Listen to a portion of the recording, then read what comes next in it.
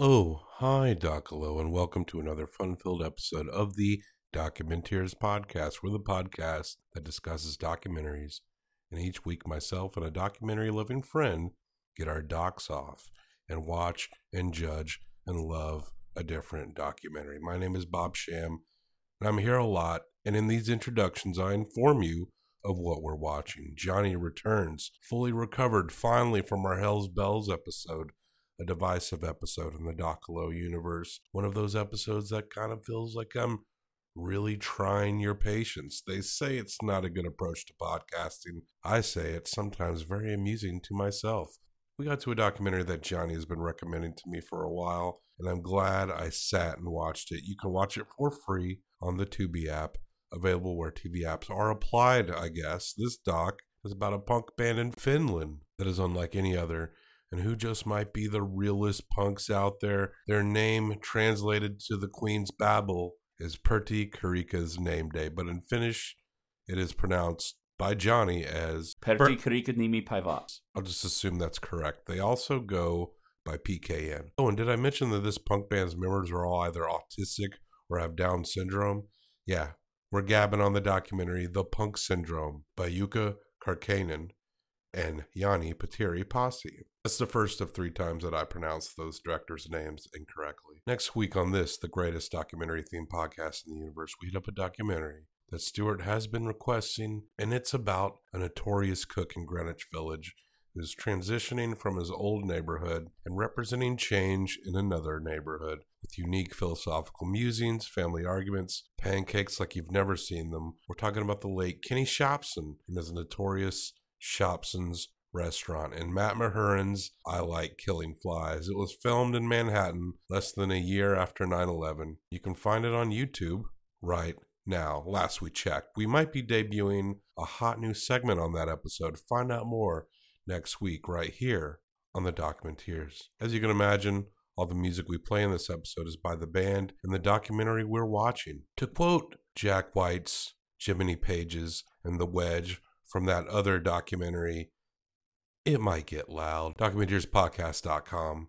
Don't be afraid to watch this subtitled Finnish documentary we're about to discuss. It's a good doc, and reading is fundamental. Please give us 5 stars in a review on Apple Podcasts. We are in need of them, and it's a great way to let us love you. We'll accept nice reviews anywhere, but not every app is apparent on how you do that. Praise. That's what we ask for. That's what we didn't get enough of when we were kids. Now we do podcasts. Pathetic, I know. Let's get into this. Fuck these group homes. And why do pedicurists exist? Let's find out and keep on docking. Here is a motion picture film. 1,000 feet. 16,000 separate photographs. Let's tidy up this tangle of film by putting it on a reel. Että kylläpä riittää meillä tätä vientiä täällä tonne ympäri Suomea ja ympäri Eurooppaa. Että kun ootte paikalla, niin tulkaa kuuntelee, ette pety koskaan. Kun me ollaan yksi Suomen parhaimpia ja tullaan aina ole meidän mielestä. Vai mitä kun Joo, nimenomaan. Elikkä ykkösiä.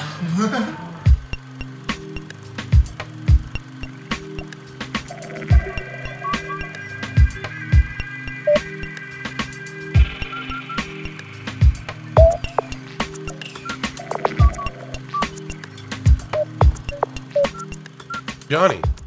Yes, Welcome to the show. it's good to be here. It's been a minute since you've done this. What was the last thing we even did? I think it was...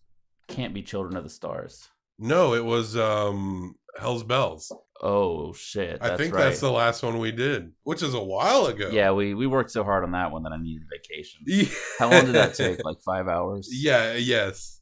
Because it was a watch and record. We have those styles. Whenever that happens, it takes a long time. Yeah, and then I was obsessed with Hell's Bells for a few weeks afterwards. Folks, it might sound like we don't know what we're talking about or doing, but we actually do put in some real work on this shit sometimes. Dude, so much. There's a lot going on behind the scenes. Just remember at the end of the year when we open up a Patreon. But we won't make things expensive, and we will provide weekly content that you'll want to hear. Oh, damn straight. But Johnny, you have been recommending this movie for a long time. Mm-hmm. You love this movie. I absolutely do.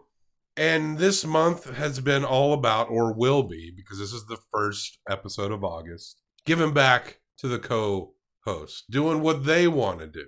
Oh, nice. Doing documentaries that they've been talking about, and I've been going, nah.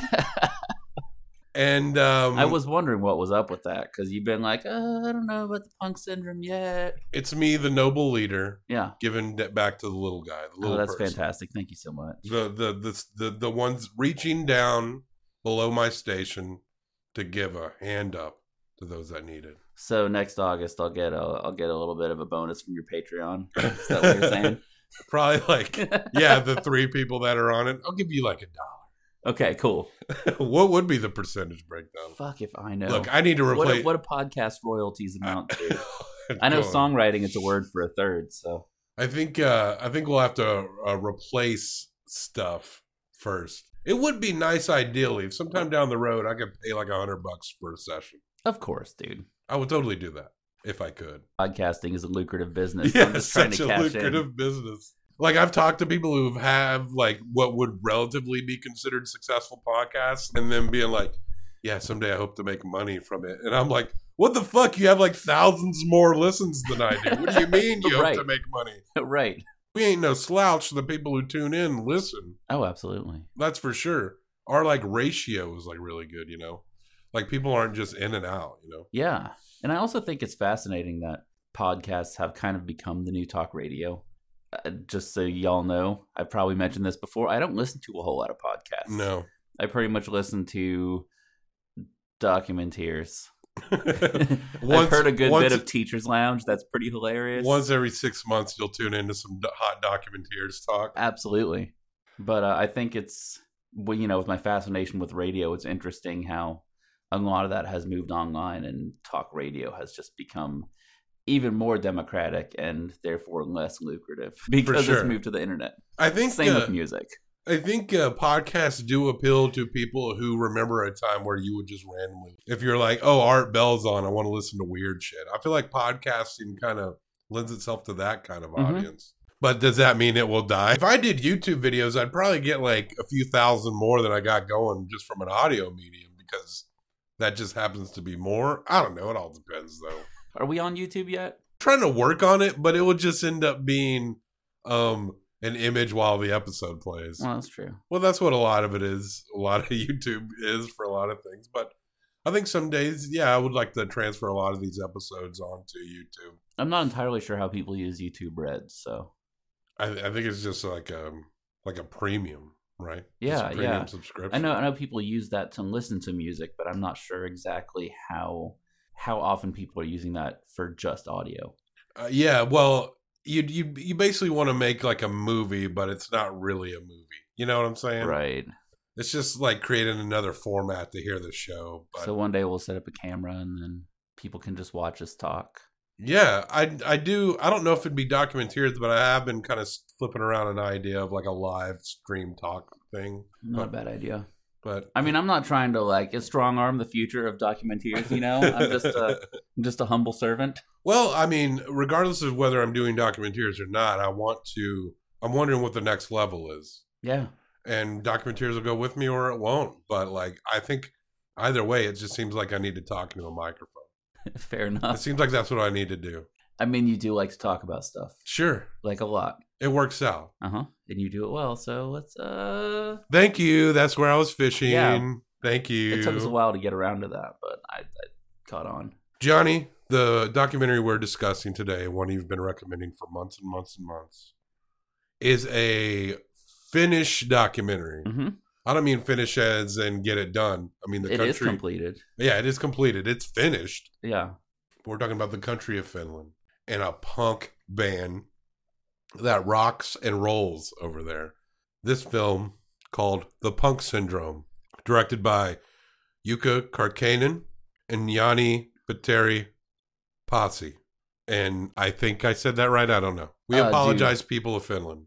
Yeah, your guess is as good as mine. And I don't know how much I'll be able to clip from this because I feel like I could get the stops and context of their sentences. But because I don't speak the language, I'm a little wary to clip too much. But I definitely will clip music. Oh, hell yeah. Because that's the international language. Damn straight. We definitely got, but it wasn't hard to grasp the emotion of this. Mm-mm. I want to say up top, I wish I'd watched this a long time ago after I watched it. I also wish you'd watched it a long time And it ago. was because I was really into this. Yeah, dude. I was really into this. Absolutely. There's like a real ethos to it. And when you're talking about punk music, that debate often pops up. I think we touched base on it the other day. We were talking about the puritanism of it. Uh-huh. And I was kind of being like, we can't get lost in that conversation. We just got to let it go. But it's hard not to go back to that conversation. You know, I grew up in a very redneck environment, but I wouldn't really call myself a redneck. Right. Like, I would say influences from that environment can come up, inhabit me in certain ways. But I think at the core of myself, if I had to like call myself anything, and it maybe took me most of my life to realize I was this, I think I really appreciate the classical punk ethos. Absolutely. I feel like at my core, that is, if I had to call myself something of a cultural subculture thing, I'm probably the closest to that than most things. And it's always been music for misfits, you know? For sure. I mean, you know, they were drawing back to the beats, the old, like the original ones, Iggy Pop and the New York scene, and Right. even the London scene with their fascination with reggae and, you know, black nationalism. Yeah. And And safety pins. their anti-imperialism, yeah, that was a ripoff from Richard Hell. I don't care what Johnny Rotten says. He thinks he invented everything. He's all right. PIL's a great band. PIL is a great band, but now I can't listen to him because of his support for Brexit and his MAGA hat trolling. And it's probably just trolling, but You know, is he just a socialist though? Because a lot of socialists are for that kind of thing too. trolling?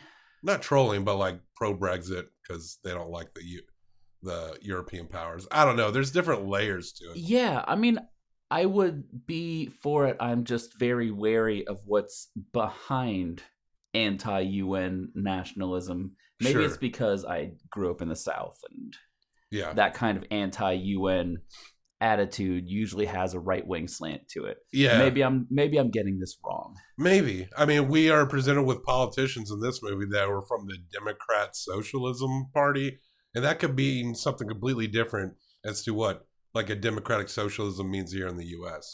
Yeah, well, from what I understand, a lot of people from Scandinavia are saying that Bernie Sanders' democratic socialism over there is called social democracy. But in America, there was already a party called the Democratic Socialists.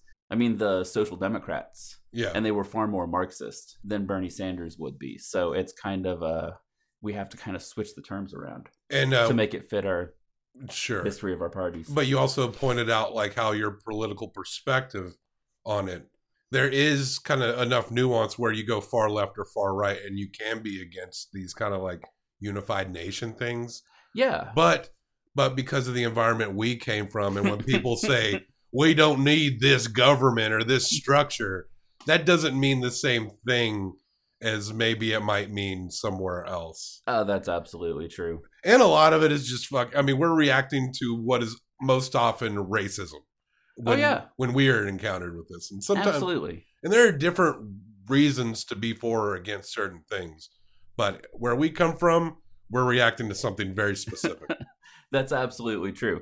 But back to the original punk ethos. I'm sorry I threw us into a bunny trail there, you know? Oh, yeah. We might get lost a lot because But I think the punk ethos thing we were going to be talking about all through this. Yeah. But when it comes down to it, though, it's really just always been music for misfits. It's been music for the weird kids. I was just listening to John Doe and Tom DeSavia's second book. They did Under the Big Black Sun about the original LA scene. Right.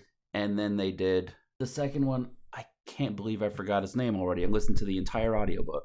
But it was about the post-punk scene in LA, where Right. people went after that into like some people who were of Mexican origin went back to traditional Mexican music like Los Lobos, and they connected with John and Exene. But long story short, the conservative environment of LA at the time, the conservative environment and the glitz and the rampant 80s capitalism reminded me of being a self-styled punk in the South. Yeah. In the early 2000s and the 90s. Like, they were talking about how you would get threatened. Sometimes you would get beat up. I mean, that was me and my friends. Sure. We got threatened all the fucking time. Being punk in Pensacola, Florida, was to feel a bit unsafe and to say fuck it. You would definitely stand out in the place where I grew up, and even in the nearest town. Yeah, you would stand out if you really wore it on your sleeve. I was never really embellished the fashion. I was more purely musical. Right.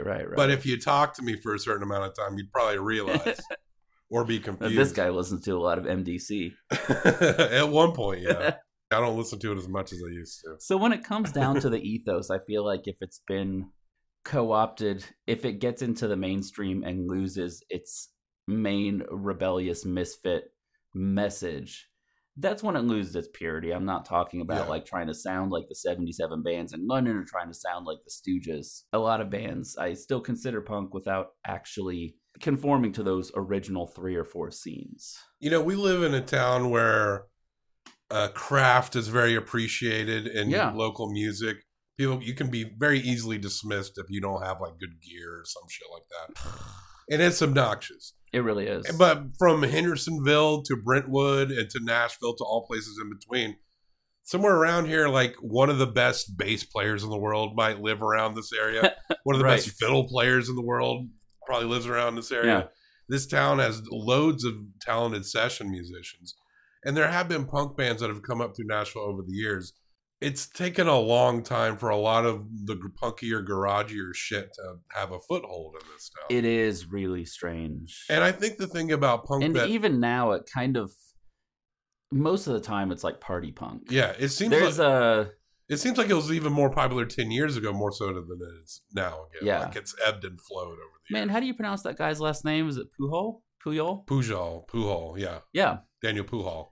I think he is a fantastic songwriter and actually keeps with the ethos considerably, but honestly, he's probably the person who started this. Yeah. I don't know if he gets proper credit, but that's how we got Diarrhea Planet and right. Oh my God, who the fuck else? There's a bunch of different Nashville punk bands. A lot of that stuff that came to Nashville 10 years ago, that style was very reminiscent of like garage rock from Memphis that was happening in like the 90s. That's absolutely true. So it's all been in Tennessee pretty much. But yeah, to me, the sense of punk and what that is, I mean, there's a lot of interpretations of it. You mentioned the early New York scenes and the Ann Arbor scenes. But I think the stuff about that music is it strips things down to a basic core. What they're really doing is they're going back to like the original blues transitioning into rock and roll elements and then just like making it louder and more vitriolic and more.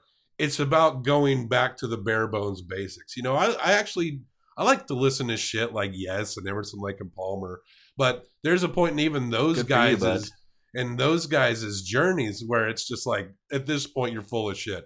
This stuff was really talented and interesting, but now it's 1985 and you're just kind of full of shit. Right. Like absolutely. And I think it's a natural progress for a punk band to evolve, become that post-punk, become whatever else they want to become, because I don't think that a true punk is supposed to be played by one person forever. I think it should be appreciated. Like if you're in a rut, be like, strip it down, because to me, that's what punk is, stripping it fucking down. Yeah. And that's honestly how I got into folk music. I couldn't keep a band together because I was a raging monster. I was a raging monster, a control freak, total narcissist. And I was prone to violent outbursts. Yeah. So I couldn't, and it wasn't because I was 16 and none of the other kids my age in my town could play. You would put out, or wanted to. You'd put out cigarettes on your arms in front of your bandmates' mothers. Yeah. Call them the B word. It was another time. Out on their arms. Yeah. No, the kids, not the moms. Oh, good. Yeah. Children. Yeah. Other children. Like, I wouldn't do that now. Fuck, where was I even going with that puppy? I don't know. But in Pensacola, Florida, folk punk was booming. This, the main venues were right next to the train tracks. We got a lot of crust punks. We got a lot of the anarchist types coming through town. And so a lot of the kids who couldn't keep bands together, they were playing acoustic guitar. So that was my start. Even being a folk singer was stripping it down. That's where I was going with that. Stripping it down. And I feel like with this band we're talking about, when we're talking about stripping it down, how to maintain that ethos. The band we're talking about, Purdy Karika's Name Day, Yeah. which it took me half the movie to realize they were saying the band name. Yeah. I thought that was just some random thing that they were saying. But no, that's the name of the band. Perti Karika Nimi Paivat. Yes, Purdy Karika's Name Day. Perti Karika Nimi Paivat. Something like that. And they are a punk band, but there's something special about this punk band. All 4 members either have autism or Down syndrome. Yes, we got Tony. He plays the drums. My favorite. Tony. He's the fucking greatest. He is just He's a beatific and above it all. he's It's a amazing. damn fine punk drummer too. He is. He's solid. Then there's Kari. He's the vocalist. Very emotional guy. Got really Sammy. into Harley Davidsons. Sammy. He's the bass player, kind of the bossy boss of the group. Sammy Helly. Yes. Then you got Purty, who's he plays guitar and he's very kind of introspective. Yeah, he's a really gentle person. He's very gentle but self-critical. Oh, yeah. It's very interesting. At first, it just drops all these names, and it took me a while to realize what name belongs to who. Yeah. But when I heard Purty talking about like how Purdy's a fucking asshole, Purty is going to be strangled to death. I was like, oh, he's Purty. He's talking about himself. Yeah. He's writing down his bad, self-critical, self-hating thoughts in his diary so they don't bounce around in his head. He will say, "I hate Sammy Hella" as like a mantra. That's his guitarist. That's true. He's he is kind of a pushy dude. I'm not gonna lie. But Purty is dealing with depression in the most out there way. Oh, absolutely. You really connect with him. It's like, Yeah. oh, he's depressed, and he is out loud vocalizing this in a way that often I'm afraid to. Yeah, absolutely. I mean, same thing with you see Kari, who's freaking out about having to go to his pedicurist. Like, he hates it.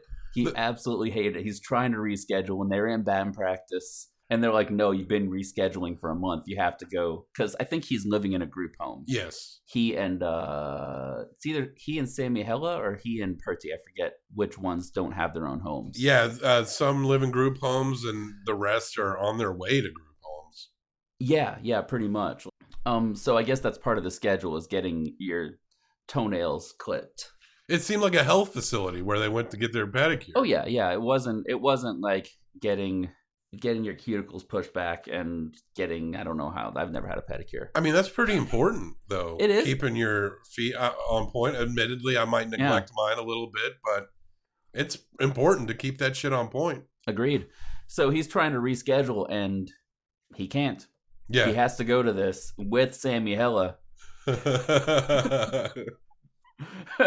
who everybody except Tony has a problem with because Tony's above it all. The only and time... so he's screaming this into the mic while the band is playing like, I fucking hate pedicurists. Yes. Something to the extent of I wish they all would die. And why do pedicurists exist anyway? An impromptu punk jam. And Johnny, I'm not fucking kidding.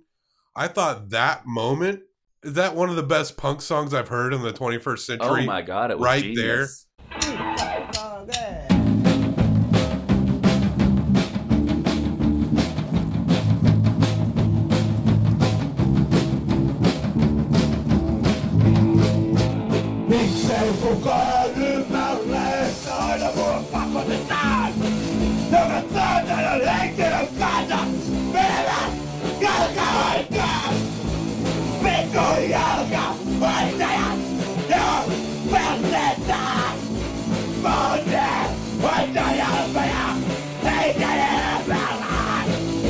A big thing with these guys is that people are always telling them what to do. Yeah, and they're not allowed to. I mean, for one reason or another, whether justified or not, they are not in control of all their life decisions. Yeah. And so that pisses them off considerably. And then what do you do when it pisses you off? You sing some fucking punk songs. Yeah, about you it. straight up do.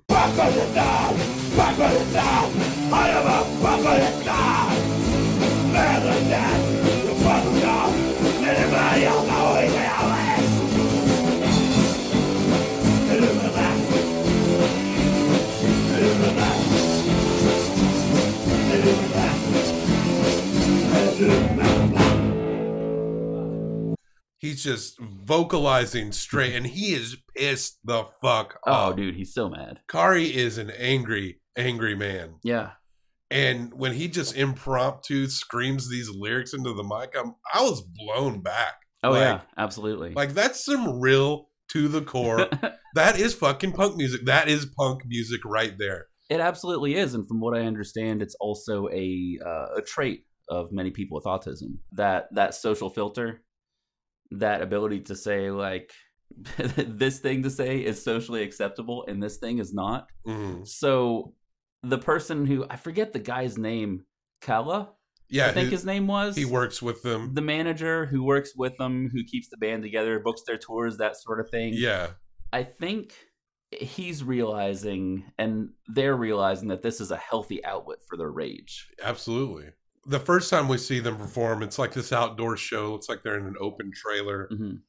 And they're singing this song. And the lyrics are basically like, it was Sunday. I went to church. I had coffee. I took a dump.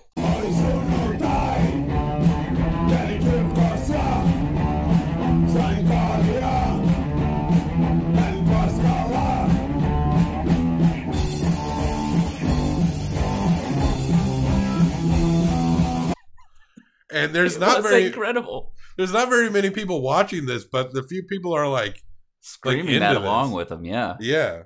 They talk about coffee all the time. They Oh, yeah. are addicted to coffee. I love that co-writing session that Kari and Perty had together, where he's at the typewriter and It's he's like, "So, what do we write about?" It's like, "I don't know. Let's write about coffee. You know, Coffee's pretty good." I do fucking love coffee. Oh, absolutely. But Kari, he makes this statement and he says, "I'll have a smoke and then a woman."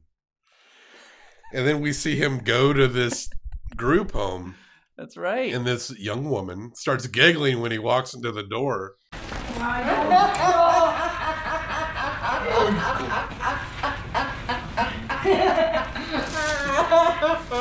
And it's his girlfriend Circa. And they're there to go to the Bone Zone.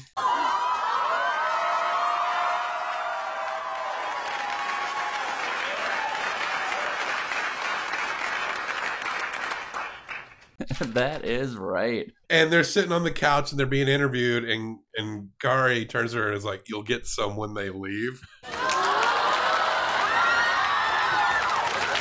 It's like- and then they sing a song called Speech Defect.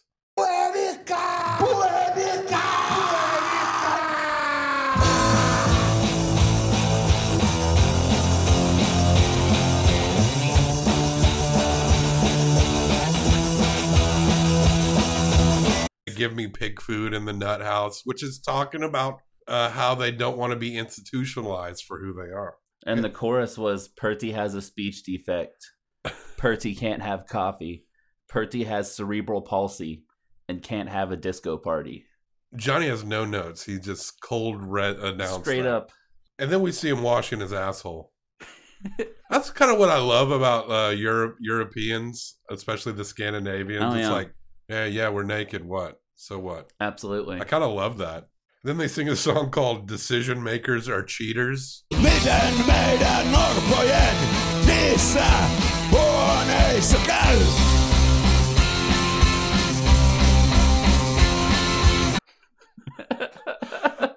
Sometimes punk can be a hard thing to define. I really think this is on Tubi, which is like early Netflix with commercials. Yeah, pretty much. You can watch this for free on the Tubi app. This is what punk music is, for sure. It absolutely is. At its true core, what it should be and what it means and how it represents to people who love it. This is what it is. This is the definition of punk music. And I know you're talking about, how hard it is to wade into the murky waters of authenticity, like what Yeah. that really is. But, if you are naturally a misfit, if you are a person with a disability who, in one way or another, has been institutionalized or are on the outskirts of the outside of society, Yeah. and you're writing angry music with radical truth-telling with very little filter, I feel like that would fit the definition for pretty much everybody.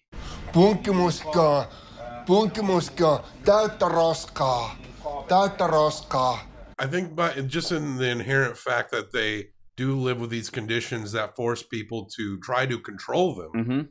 So for their health and safety, they could talk about anything and it would be like just punk as shit. Oh, hell yeah. I think maybe I talked with you about this, like when Daniel Johnson, who has some mental troubles of his own. Oh, yeah. When he writes a Mountain Dew commercial, it might not be selling out because of who he is truly, mentally, and on the inside. Oh, yeah. He can write a Mountain Dew commercial and still like maintain the core of who he is. The weird thing is he's trying to integrate into the mainstream. Like, he wants to be accepted. He knows that it's not glamorous to be on the outside of all this. And I think it's the same with these guys in Percy Karika's Name Day, is that they don't have any choice. Like, Patti Smith wrote that song, Rock and Roll N-Word. Oh, yeah. Where it's Babylog, yeah. Babylog leading into that. Yeah, yes. Babylog was great. I found Rock and Roll N-Word pretty troublesome. One, because of the N-word, the use of the N-word. And the chorus was like, outside of society is where I want to be. Yeah. I'm like, do you, white girl? Yeah. Do you really? Yeah. I mean, I get the point. I get wanting to have solidarity with people on the outskirts of society. I think when I'm young and listening to that, I get the spirit of it. But when you really analyze it, it doesn't have as deep a meaning as she think it does. No, because she's talking about somebody who had people. She's an example of people who didn't have choices. Yeah, who found success despite not having choices. Mm-hmm. And you're just like, you're never going to be that. Yeah, Jesus Christ crucified by the Roman government. In a way, it's an important song because it's about like co-opting of culture. You can kind of think of it like that, and it still has some semblance of importance to it. It's a perfect example of how liberals can mean well and get it horribly wrong. Yeah, absolutely.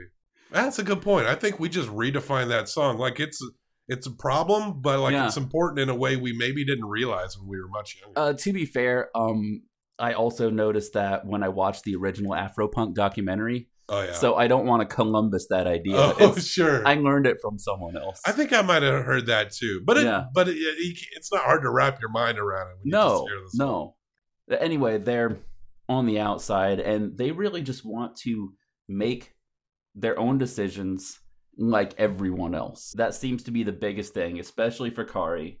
Tony's kind of up in Nirvana. Yeah, Tony is like he's on another plane, man. Are we sure he's not like a manifestation of the Buddha?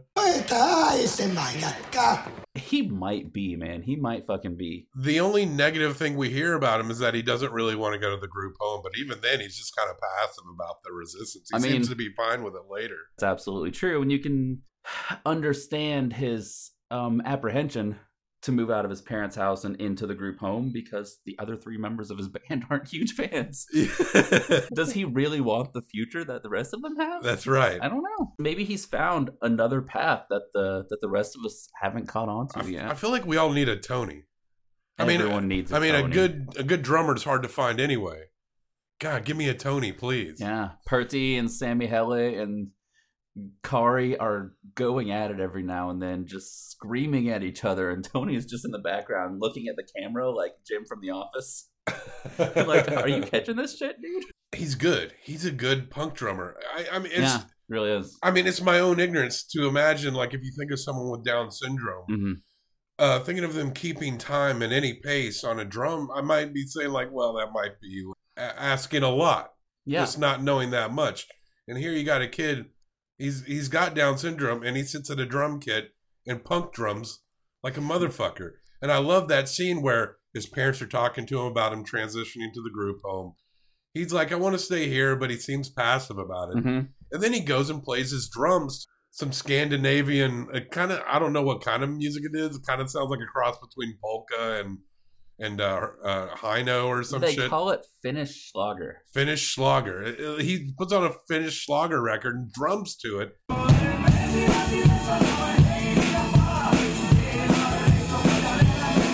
And his family, they just put on noise cancellation headphones and then do things around the house.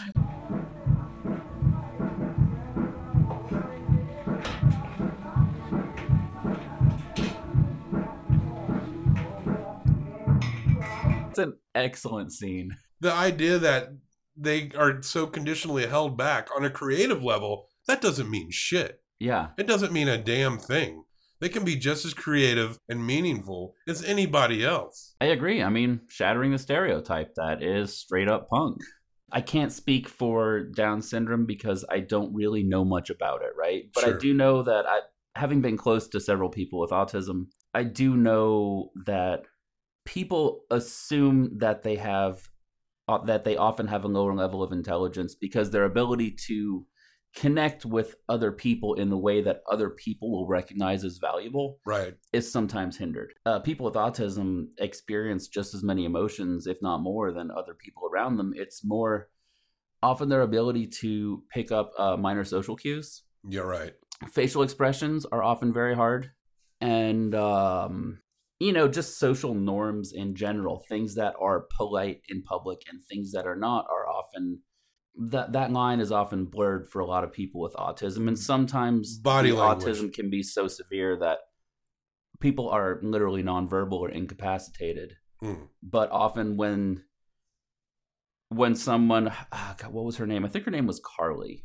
She ended up writing a book. She was totally nonverbal, but when she learned how to use a keyboard, she started typing out her thoughts and ended up writing a novel. Right.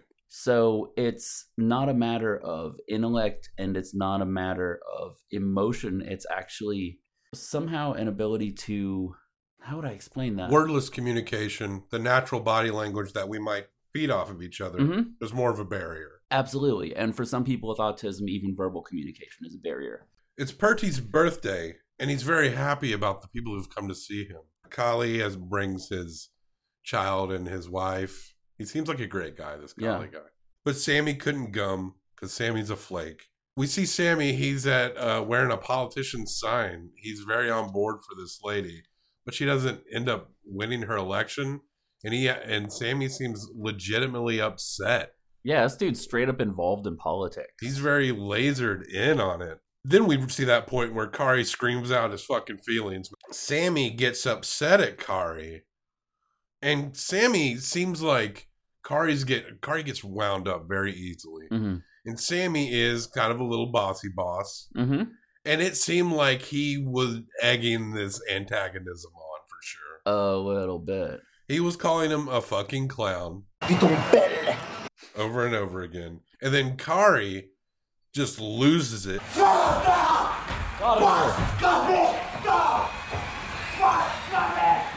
Shit, fuck, fucking asshole, fuck you, fuck.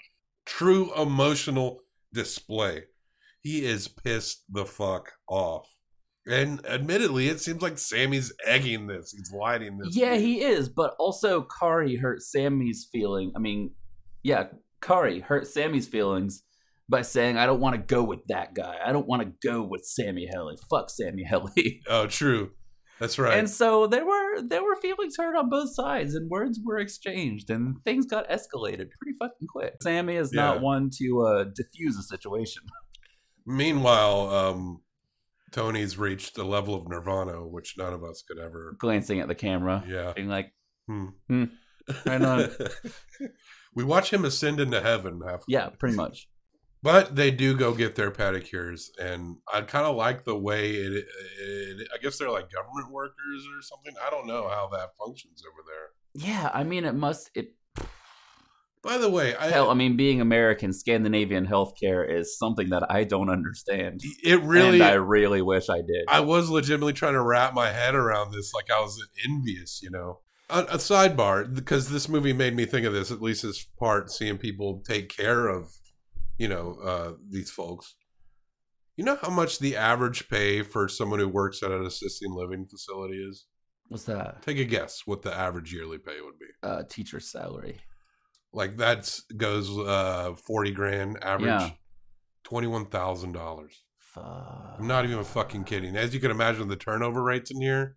Mm-hmm. They're taking care. And a lot of people, unless they're super wealthy, have no choice but to put the people they love in these facilities because they can't be at home all the time because they have to work. I'm in that situation myself. You're paying $21,000 a year.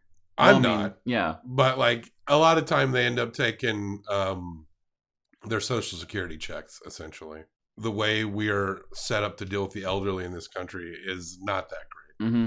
But the idea that someone, I guess they think of it like they hire people that, you know, don't have college degrees. Mm-hmm. And so they use that as a justification to not pay shit. Yeah. But think about the people in that you know that make the most money. Do any of them do anything more important than take care of our elderly loved ones? No. No. No. Not even fucking close. No, I've lived in Green Hills. I live right next to Brentwood.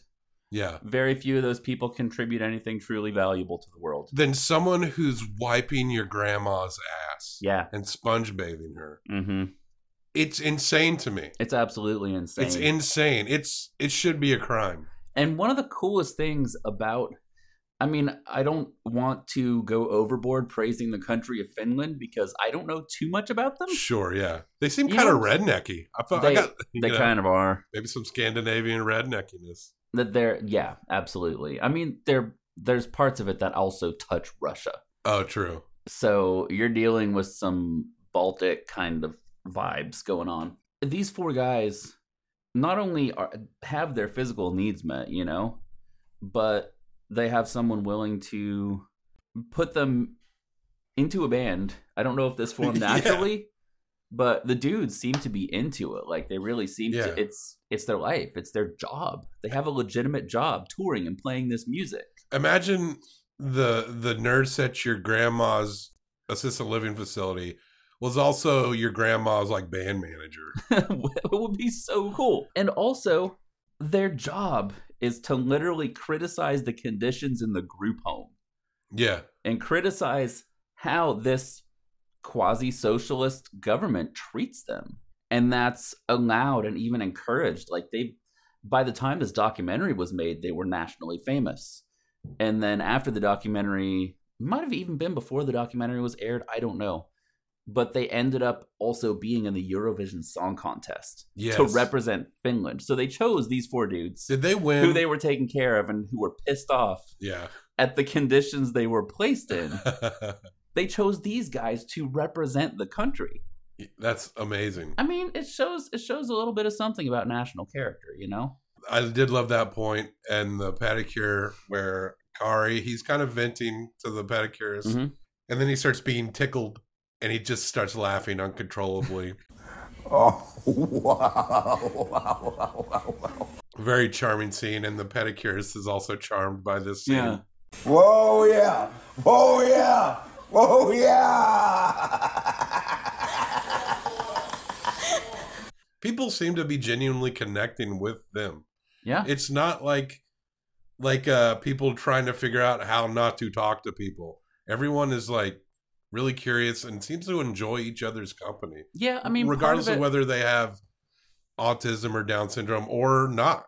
Yeah, I'm not sure if that has much to do with Finland or not, because you're definitely, you know, with Kalle, with the people doing the pedicurist, they seem to be comfortable with that. They might even work for the group home. I got that impression. You know what I'm saying? So they may actually be what we would consider public servants, you know, people who work specifically with people with disabilities. So I can't really speak for how the rest of Finland treats them. And I'm sure if we knew something about that, we might have a little insight into Kari's anger. Sing a song. I'm not sure what all these songs are called, but it was either called Kallio Rules or Privacy in a Bomb Shelter.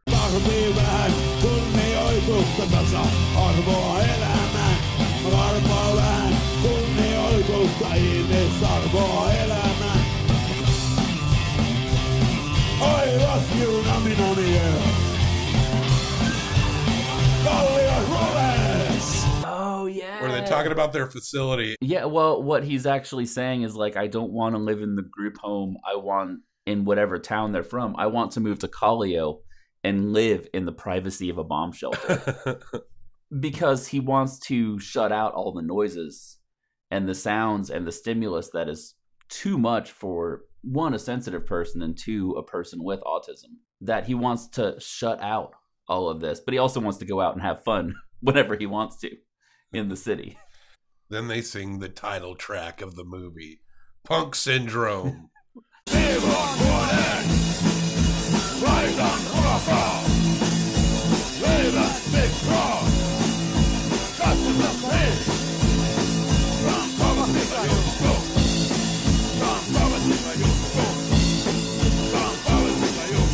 the lyrics written down. I should have written it down myself. No, I didn't. Oh my God. Purty is connected into deep layers of human melancholy here. Oh, absolutely. He's dealing with this with every level of depth as anyone else. Yeah, so he started one of his tics or his way of stimming, like actions that autistic people do to calm themselves down whenever everything gets overwhelming.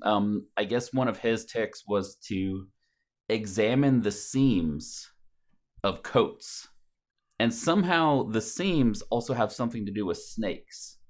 And so people's coats have a character of some kind. They're either friendly or venomous. Interesting.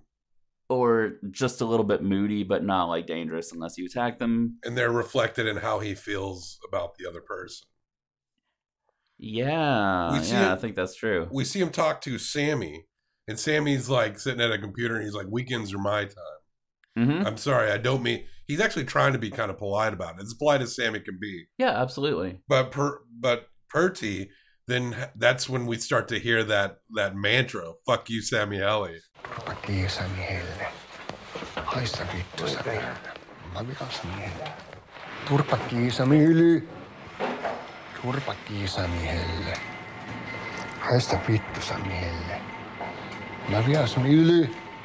It almost is like how he copes with dealing with Sammy. But he didn't say it to him. He was, I forget what it was, either at the party or afterwards. He's like, Sammy Helly couldn't make it, but that's okay because everybody has their own lives, and I need to realize that everybody has their own needs, and sometimes that means that they can't give me what I want at the moment. And it was another mantra for him to deal with his resentment towards Sammy Helly.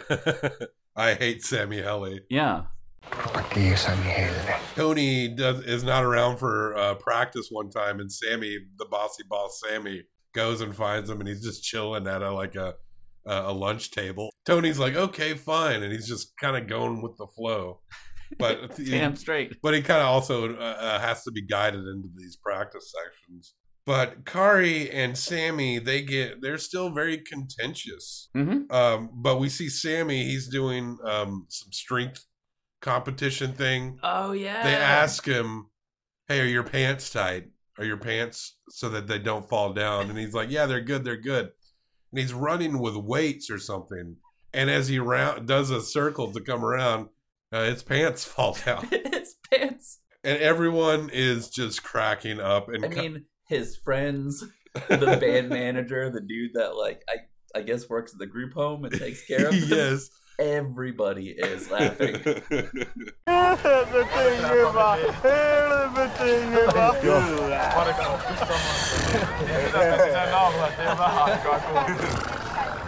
It's one of the few moments where you see Tony break his meditative reverie. He and Kali are like kind of rolling together on this. Losing it. They're just trying not to laugh too far out loud.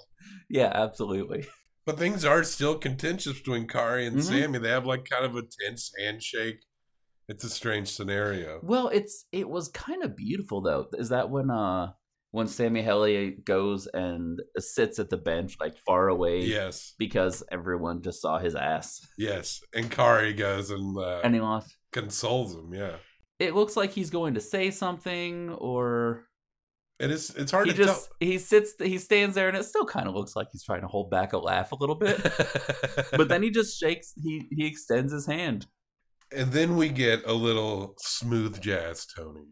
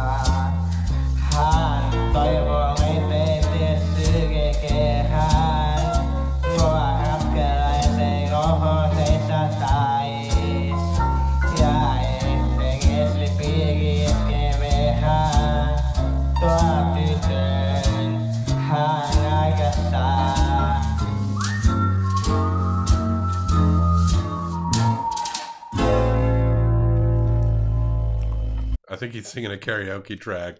And Kari, he's given a movie. It looks like a romantic Finnish film where that seems to have some softcore in it. By our standards, it's softcore porn, but I think in Finland it's just a movie. Maybe. But Kali's wife has a baby, and the guys go see their manager's / assistant's baby. But Kari, I guess, being in the room with a new life, Kari then tells the story about how he was told of his mother dying and how his mother died when he was fairly young, it seemed. Wow. And then they sing a song called I Hate Parliament.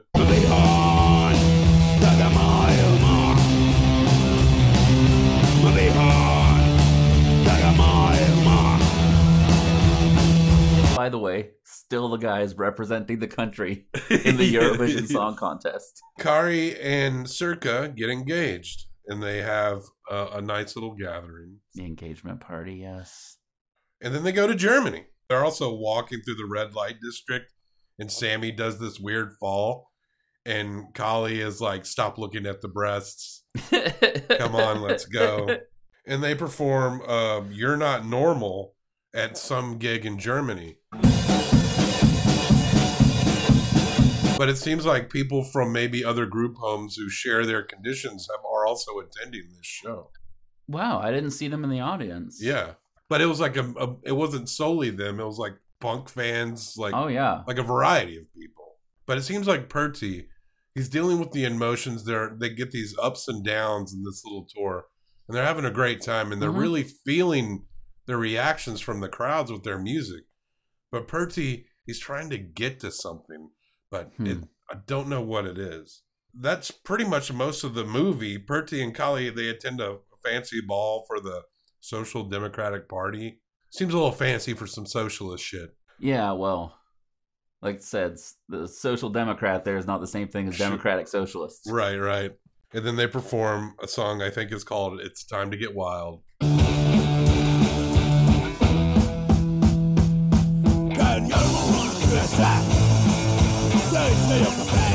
Which it is. Absolutely. Johnny, we don't rate documentaries in a star rating scale. We rate them in Herzogs. It wouldn't have surprised me if Werner Herzog just walked by in the background on one of these movies, or in this movie. I'm going to give this 1 through 5 Herzogs. You're going to give this 1 through 5 Herzogs. Okay. I'm going to combine them for best out of 10 Herzogs. You've been requesting this for a while. Mm-hmm. I'm telling you right now, I loved this fucking movie. So fucking amazing. I couldn't take my eyes off of it. It was charming in all the right ways, and it was educational in all the right ways. Mm-hmm. And it really got to the core.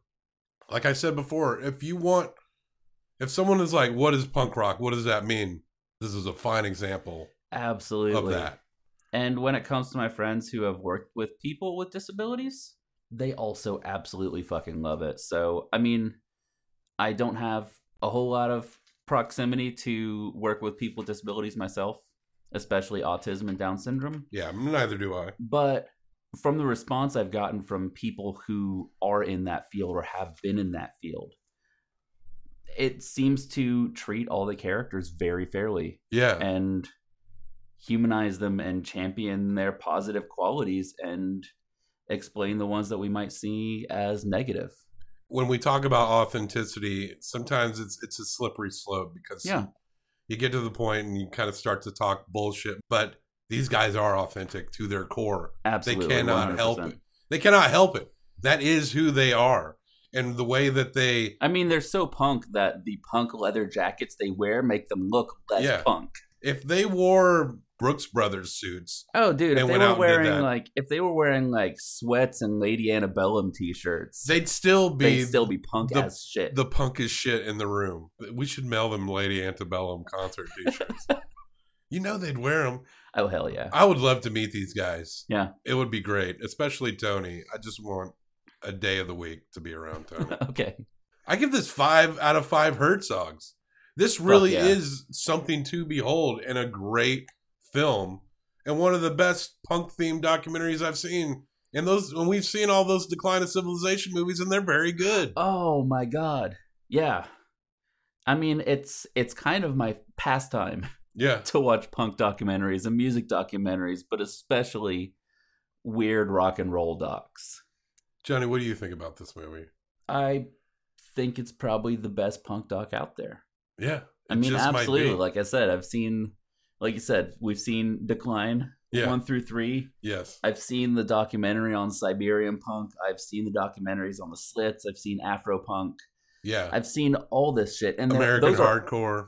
those are seen that. all great docs. Yes. They're all great docs, and this one just blows them out of the fucking water because I feel like it is the least cool punk documentary that has ever been made. Nothing is self-styled. There's no posturing bullshit. No, it's just so fucking real. This is who they are, for better or for worse. Yes. And they've channeled it into these simple songs with surprising turns of phrase. And this documentary picked up on all of that. Yeah. And I'm glad they did, because if I had just heard the songs, Mm-hmm. Not speaking Finnish, I would not know what this is all about. So I think they did everything beautifully. It's 5 out of 5. I really think it's no less than that. What they captured here is perfect. Absolutely. Punk rock perfection. And I would recommend this to everyone.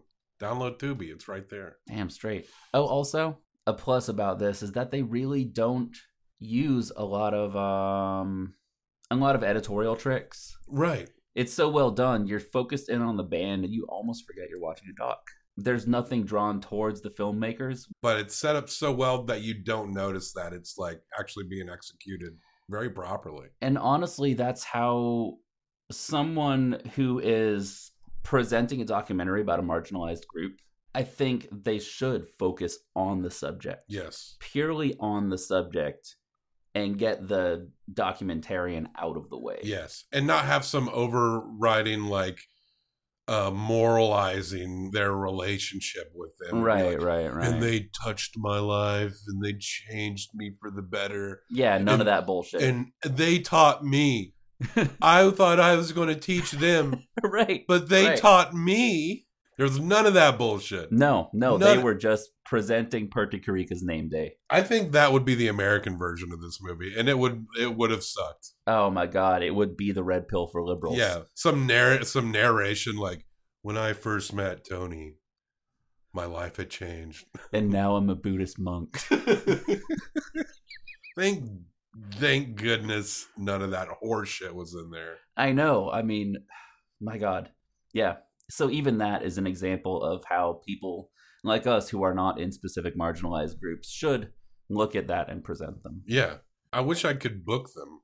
I got to see if there's an American tour. Man, we got to look more into it. Judging by how Perty handled the German tour, I don't know if it's something that's really in his emotional makeup. That might be a bit too much for him. He seems like a homebody. It's Akari we need to contact, truly. Oh, yeah. But 10 out of 10 Herzogs for The Punk Syndrome by Jukka Karkkainen and Jani Petteri Pasi. Sorry, I'm sure we mispronounced your names. But I've mispronounced everything in this. But y'all made a fucking great film, a great Okay. documentary. And in case you hadn't noticed, we love documentaries. Mm-hmm. And we especially love them when we get to watch shit like this. Thank you, Johnny, Mm-hmm. for recommending it. And let me thank myself for finally sitting down to watch. Thank you, Bobby. You see, Johnny, I thought I was going to teach you. But really, you taught me. Mm. And now I'm a monk, a satanic monk. Is that what I teach people? Yeah. Oh, you didn't realize that? No. You got to be careful what you put out there, Damn, dude. how it can be interpreted.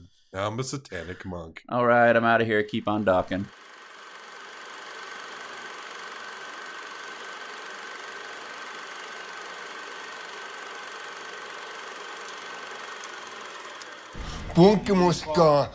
Punkkimuskaa, täyttä roskaa, täyttä roskaa.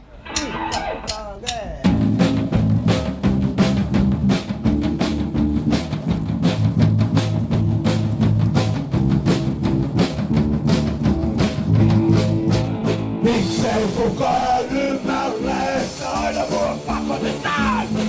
Joka saatana henkilön kanssa menevät jalka-aikaa! Pikku jalka, hoitajat ja perseetään!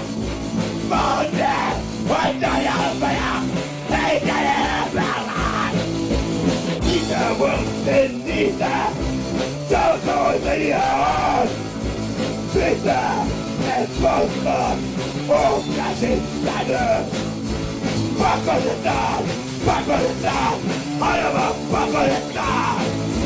Määrätään ja pakkaa menemään jalkaoikealle.